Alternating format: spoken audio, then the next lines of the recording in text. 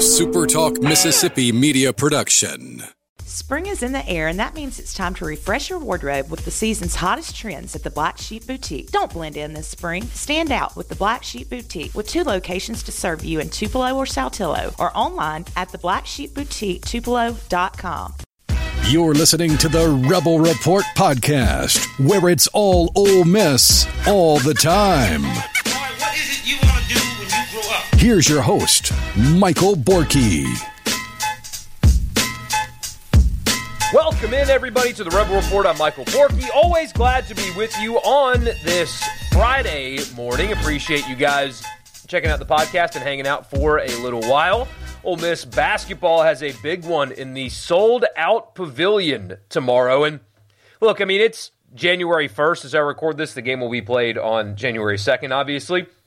Using the phrase free shot in basketball seems kind of goofy because there's a lot of games and teams can afford losses. You lose in basketball. The best teams still lose sometimes. But I feel like Saturday for Chris Beard's team is kind of just like a free shot. I don't think losing does damage in any way, shape, or form. It is certainly not going to hurt any kind of resume or net ranking. I know it's really too early to be talking about that, but a loss to this Memphis team who's really good, and their non-conference schedule is brutal, and they're navigating it well. It's a good team. They're going to have a really good rating. Losing this game is not going to hurt them at all. But you're not supposed to be at that level yet 7 games into the Chris Beard tenure. So it's going to be an incredible environment. I know fans are really going to enjoy it. The student section is going to be packed. Again, the game's sold out. It might not be quote-unquote full because of, where season ticket holders are located sometimes. But still, incredible environment. It's just going to be fun to see that 7 games in, you already have generated this kind of fan excitement and buy-in into the program when this is clearly, I know they're trying to win, but clearly a building year into something greater moving forward. It's just impressive that they're already at this point where fans are as locked in as they are, and all of this stuff off the court that Chris Beard has done to try to get fan engagement going and interest and buy-in. You're seeing the fruits of that labor already, and so I'm excited to watch the team play. I'm excited to see how they stack up with a really talented and really good Memphis team after looking as impressive as they did on Tuesday. Curious to see how Cisse is able to contribute, whether or not he's like a full go minutes-wise or they're going to ease him into it. I don't know. There's just a lot to look forward to this weekend in basketball. But today, we're talking about football. We will do something post-game. I will be out of town on Saturday. I will watch the game in full, but Saturday night I've got something going on. So podcast will probably happen sometime on Sunday, reacting to the basketball game, win or lose, doesn't matter. And, of course, there's going to be portal stuff and everything that happens over the next few weeks as well in football. So I'll get that to you. It won't be immediately after the game, just a heads up there because I will be out of town. But enjoy yourself if you're going. Have fun. The fact that they're here right now is impressive. And it is, I think, it's a free shot. You can't get hurt by a loss, but you sure as hell can gain from a win. I think by definition, that is a free shot. We've got football to talk about today, though. You've got some roster movement stuff or retention stuff happening for the football team, and also the bowl game scenario. A lot of people are talking about it. What has to happen this weekend for Ole Miss to get an Access Bowl? It seems unlikely, but it's possible, so we'll discuss that as well on this edition of the Rebel Report. If you're listening on the website, pull out your favorite podcast app. I recommend Spotify, but any of them work because you can find this podcast there. Search Rebel Report, subscribe, and leave a rating and a review. Also follow me on social media at Michael Borky, Borkey, Twitter, Facebook, YouTube, all there. Would love to see you and hear from you on all of my social media channels. I appreciate you guys, those of you that reach out, especially in my Twitter DMs. It's fun hearing from you and interacting with you, so keep that up. All right, the news of the week, I think, in Ole Miss football is that J.J. Pegues announced that he signed a new deal with the Grove Collective and is returning to Ole Miss in 2020. I was about to say 2022. For the 2024 season, and that's obviously a big deal. He's a locker room guy, a veteran defensive lineman who can be very productive and still has some growing to do. Don't forget, he hadn't really played defensive line all that long either. And very clearly was an important piece to this Ole Miss defense this year. Veteran guy, experienced, quality player on top of that also. Just from a football perspective, having him back is obviously a very big and important deal. But also, there's the other side of this, the money component, the NIL component, stuff like that, the roster building in today's college football, where a guy of J.J. Pegues' caliber. Now, I don't know what his deal is. I have an idea of what I think he's getting paid. And if that idea is accurate, if what I think is true, then what Ole Miss will be paying J.J. Pegues this year is much cheaper than what you would have to pay to get a J.J. Pegues out of the portal.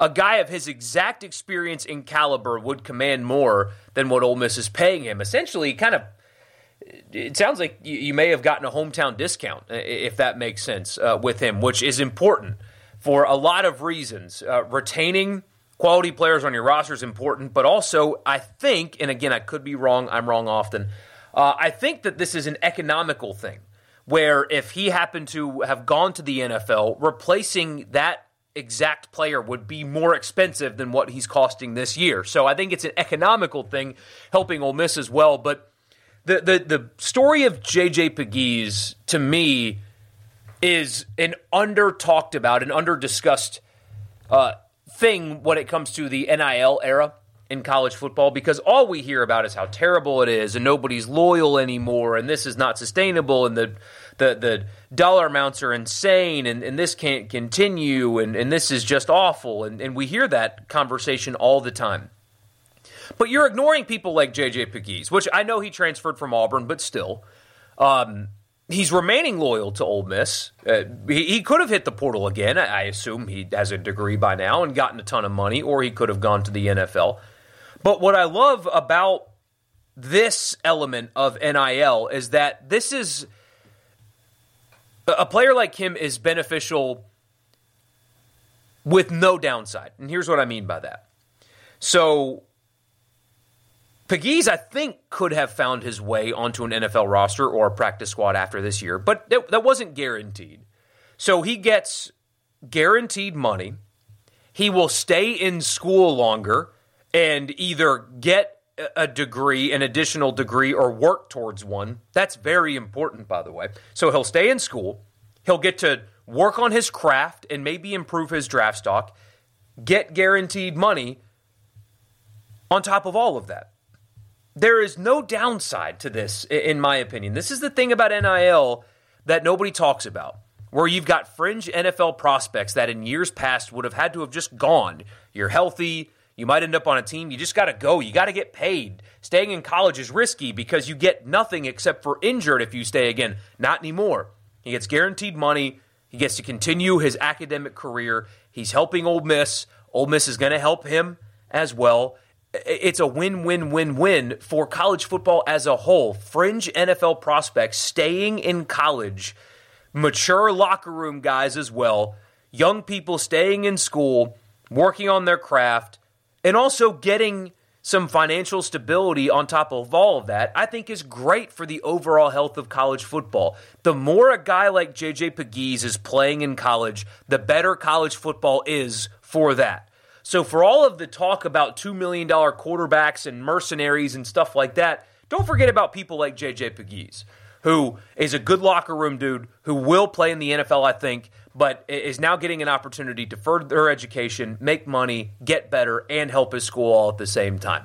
This is why I like NIL for people like J.J. Pegues. I think this is good. This part of it is very good for college football. So it's good that he's back. He will help Ole Miss in a lot of different ways. Ole Miss will help him too, and I love to see it.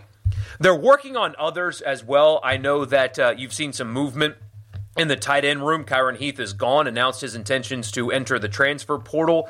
Javante Connor will be back for Ole Miss after initially announcing that he's hitting the transfer portal. And I mean, I don't know this for sure, but it certainly sounds like Ole Miss kind of chose one over the other. and they chose Connor over Heath. I could be wrong, but that that is what I think is going on here. They're working on Caden Prescorn. I know that. I don't know what the status of that is. I have heard that there is some optimism at the possibility of him returning. I don't know what that means. That's just what I've heard. Like that there is some optimism that he could come back for Ole Miss. That would obviously be huge. He would be like Pegues, right? Good locker room guy, fringe NFL prospect, get some guaranteed money, work on your craft. A guy like Caden Prescorn staying in college football is also good for college football. All of the same things apply that I just said about Pegues. I don't know where they are as of this moment in terms of their negotiations with him or what that's like, but I know they're working on it, and I've heard that there's some optimism in his return. We'll see if that actually comes to fruition, but that's something to keep an eye on, especially now that they are seemingly processing one tight end. Maybe I'm reading between lines that don't exist, but that tells me that they are confident in either keeping a tight end or adding one that they don't currently have in the boat. So keep that on your radar. I was asked last night about Jordan Watkins' tweets. I would encourage you to never try to interpret tweets ever. I mean, I assume it's possible that he could have gotten an offer from somewhere else that would be more than what Ole Miss is willing to pay him, especially considering what Ole Miss is working on at that position. It's entirely possible that he could go, I assume, but I'm really talking to one person here. But for the person that asked me about Watkins' tweets last night, don't read into college students' tweets about anything ever. Just don't do it. You also had some kicker attrition. Caden Costa is announced that he is leaving Ole Miss. I know that the other Caden has 1 year of eligibility left should he want it. Again, I don't know this for sure, but reading between the lines, it sounds like one Caden is returning, and that told the other Caden that he needs to go somewhere else so he can kick. So, yeah, it sounds like Davis is coming back. We'll see if that actually is true, but that's kind of, 1 + 1 equals 2. Of course, there's more to come. That's going to be a story around Ole Miss for the next few weeks, and really around college football is player retention. They're doing negotiations every day with existing players and stuff like that. Of course, they're doing the portal thing, and they're going to do the portal thing, and they're looking at wide receivers and linebackers and defensive linemen and offensive linemen, and they're going to do all that, but something that I'm keeping an eye on is roster retention over the next few weeks, and they're going to have to sit down and determine how valuable some of these guys with either COVID years or extra years are versus what they could possibly get in the portal. It's a balancing act that the collective is going to have to go through, very similar to what NFL teams have to do when they are balancing a salary cap. Because I know there's no salary cap in college football, but as you guys know, there's a finite amount of money. I mean, the Grove Collective is organized and well-funded, but there is only so much that they've got, and they've got to figure out how to allocate those funds. That is interesting to me. I know some fans hate that, but budgeting and determining the worth of certain positions and certain players is actually interesting to me. The only thing I wish that we had was access to the amount. I think that would be easier to stomach as a fan. It would also be easier to stomach if the schools that were negotiating multi-million-dollar coach buyouts and television contracts, if they were the ones paying for it. But that's a conversation maybe for a different day. So, Pegues back. Javante Connor back, even though he initially announced that he was going to hit the portal. Kyron Heath gone. They're working on Prescorn among many others. Haven't seen an announcement from Jackson Dart yet. I expect that to come here very soon. And I expect that to be him returning to Ole Miss. I know there was some worry about that, but I don't think that there needs to be as of this moment. A kicker has been chosen. At least that's what it looks like from a 30,000-foot view. Don't read into tweets too much, and a lot more of this will be coming over the next few weeks. We'll get into the bowl game scenarios after I remind you that the podcast is brought to you by Advantage Business Systems. Check them out online, absms.com. That's the website if you're in the market for office technology and your business is located anywhere in Mississippi. So anywhere in Mississippi in the market for office technology, absms.com has you covered. Advantage Business Systems. If you tell them I sent you, you get a complimentary office technology assessment. So you tell them what you need and what your budget is, and they will find a solution for you on me. That's Advantage Business Systems. The podcast is also brought to you by Priority One Bank. Let them make you their priority. You got 16 locations here in the state of Mississippi, so there's likely one in your backyard. They have an online banking platform. Like, everybody's got an online banking platform, but theirs is a one-stop shop. My previous bank, I needed multiple apps to do everything with my money that I am able to do with one platform at Priority One Bank because they make me their priority. Check them out today at Priority One Bank. So, bowl game scenarios. It certainly sounds like, for what it's worth, it sounds like the Citrus Bowl is what everybody at Ole Miss is expecting to happen. That doesn't mean that will happen. So what has to happen this weekend for Ole Miss to make an Access Bowl? It's one of two scenarios. I really think that's kind of it. Realistic anyway. I mean, we could talk about Iowa beating Michigan and what that means and all that, but let's be realistic here. I think the most likely way that Ole Miss could slip in is one of two things. Number one, Florida State wins over Louisville extremely closely and gets left out of the playoff, whether that means Texas is dominant over Oklahoma State and they are able to jump to get in and Florida State's really not impressive with their win, something like that. I mean, that's really the only way that I see this changing because I don't believe the winner of the SEC championship is going to get left out of the college football playoff. There's just no way. I know people nationally are talking about that. I think that's really foolish, if we're being honest. The SEC is not getting left out of the college football playoff. There's absolutely no shot. Michigan's not losing to Iowa.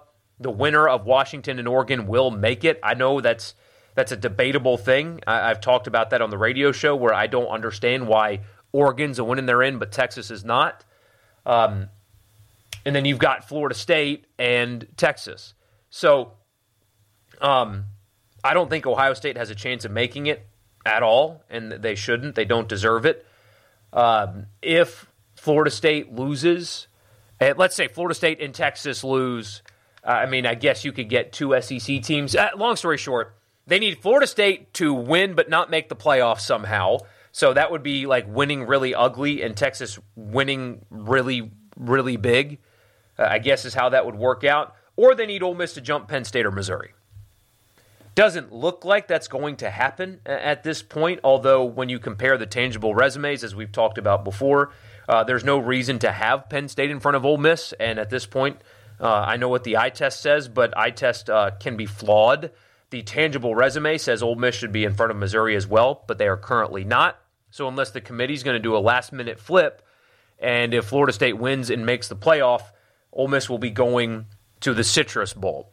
Now, I know that's not an Access Bowl, and going to an Access Bowl is a mark on a resume. It's a mark of a good season. Don't forget that Access Bowls are going away after this year. That won't really be a thing anymore because of the 12-team playoff. So even though you want to go to an Access Bowl, I think you want to go to an Access Bowl over the Citrus Bowl.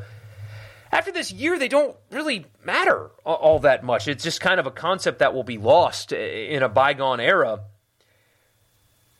You can still make history and have a one-of-one season for Ole Miss in terms of volume of wins. Now, I know schedules of the past didn't have this many games, but still, it would be the first 11-win season in the history of the program. You would have, regardless of the result of the bowl game, you're still going to have a ton of momentum and hype and all that stuff going into next season. So losing a bowl game, won't really change that, especially with what they have returning. But going to Orlando and beating Iowa and winning 11 games will enter this offseason with hype. I guess since 2009, where Ole Miss was on the cover of Sports Illustrated, so since then, hype like we haven't seen. And you would be talking about a 3-year starting quarterback, presumably a high-caliber running back coming back, a wide receiver core that's going to be it's going to return talent and be infused with some more. Year 2 of Pete Golding, they're recruiting really well on that side of the ball. You've already, as we talked about before, getting J.J. Pegues back. The hype machine, which would be totally deserved, and that's the best part about it, right, is Ole Miss would be getting a ton of offseason hype entering year 1 of the 12-team playoff, and it will be a realistic conversation. I mean, The 2009 season was before the playoff, right? That was in the BCS era. So making the national championship, I guess, was a conversation that people may have had locally. But you will get to spend an offseason, starting now, really, but especially if they go and beat Iowa in the Citrus Bowl, which is what would happen, by the way. That would be a great draw. I know the styles are totally different, but Iowa can't score on Furman. It's a game that would, I think, ultimately be a slog, like 17-3 or something like that, but an infinitely more winnable game than I think Texas would be in the Cotton Bowl if that's what they drew. But anyway, so they would win that game, at least I think they would. And you would get to spend the next 8 months talking about Ole Miss and playoff. And it would be a realistic thing. Not pie in the sky, not far-fetched, not super homers thinking that they're going to go 12-0 every year. No, none of that. Ole Miss can win 2 games with a schedule that is pretty favorable. Now, I know Georgia's on it, but you can suffer 2 losses next year and still make the playoff, just like you did this year. This year's Ole Miss team would make the playoff had they gotten off their asses, forgive my language, and gotten it implemented in time this year instead of next year. Ole Miss would be in. So you get to spend the next 8 months talking about playoff scenarios and schedule and toss-up games and games that are possibly losses and guaranteed wins and what the path would be to make the playoff. And you would be talking about Jackson Dart and Quinshon Judkins in the Heisman Trophy conversation. And all of that would be real, like truly real, realistic in ways that you haven't been able to do before. And so even if Ole Miss gets snubbed from an Access Bowl, which is what that would be, the prospect of going to Orlando, which is a really fun trip, by the way, as a fan, if you can afford it, which I can't. So that's not a shot because I couldn't afford it if I wanted to. But if you can afford it, you go to Disney for a couple days and watch your team play football in good weather. There are a lot worse ways to end the season by going to Orlando, beating Iowa, winning 11 games, and entering an offseason with a couple of Heisman contenders and hype like you haven't seen before. So if it's not an Access Bowl, it's still a historic season that will end with a bang, with truly a bang. So if they don't make the Access Bowl, doesn't sound likely. It's still awesome. Root for Texas to kick Oklahoma State's you-know-what, and root for Florida State to win like 14-12 or something like that. That's the only way I see them getting in. I don't see them jumping Penn State. I would love to be wrong, but if I'm not, still a hell of a season. So we'll talk basketball next time you hear from me, and of course, I expect there to be some movement in terms of portal in, portal out, player retention, stuff like that. We'll talk about all that next time you hear from me. Have a great weekend. Enjoy your hoops, and I will talk to you again very soon. Y'all have a good weekend. A SuperTalk Mississippi media production.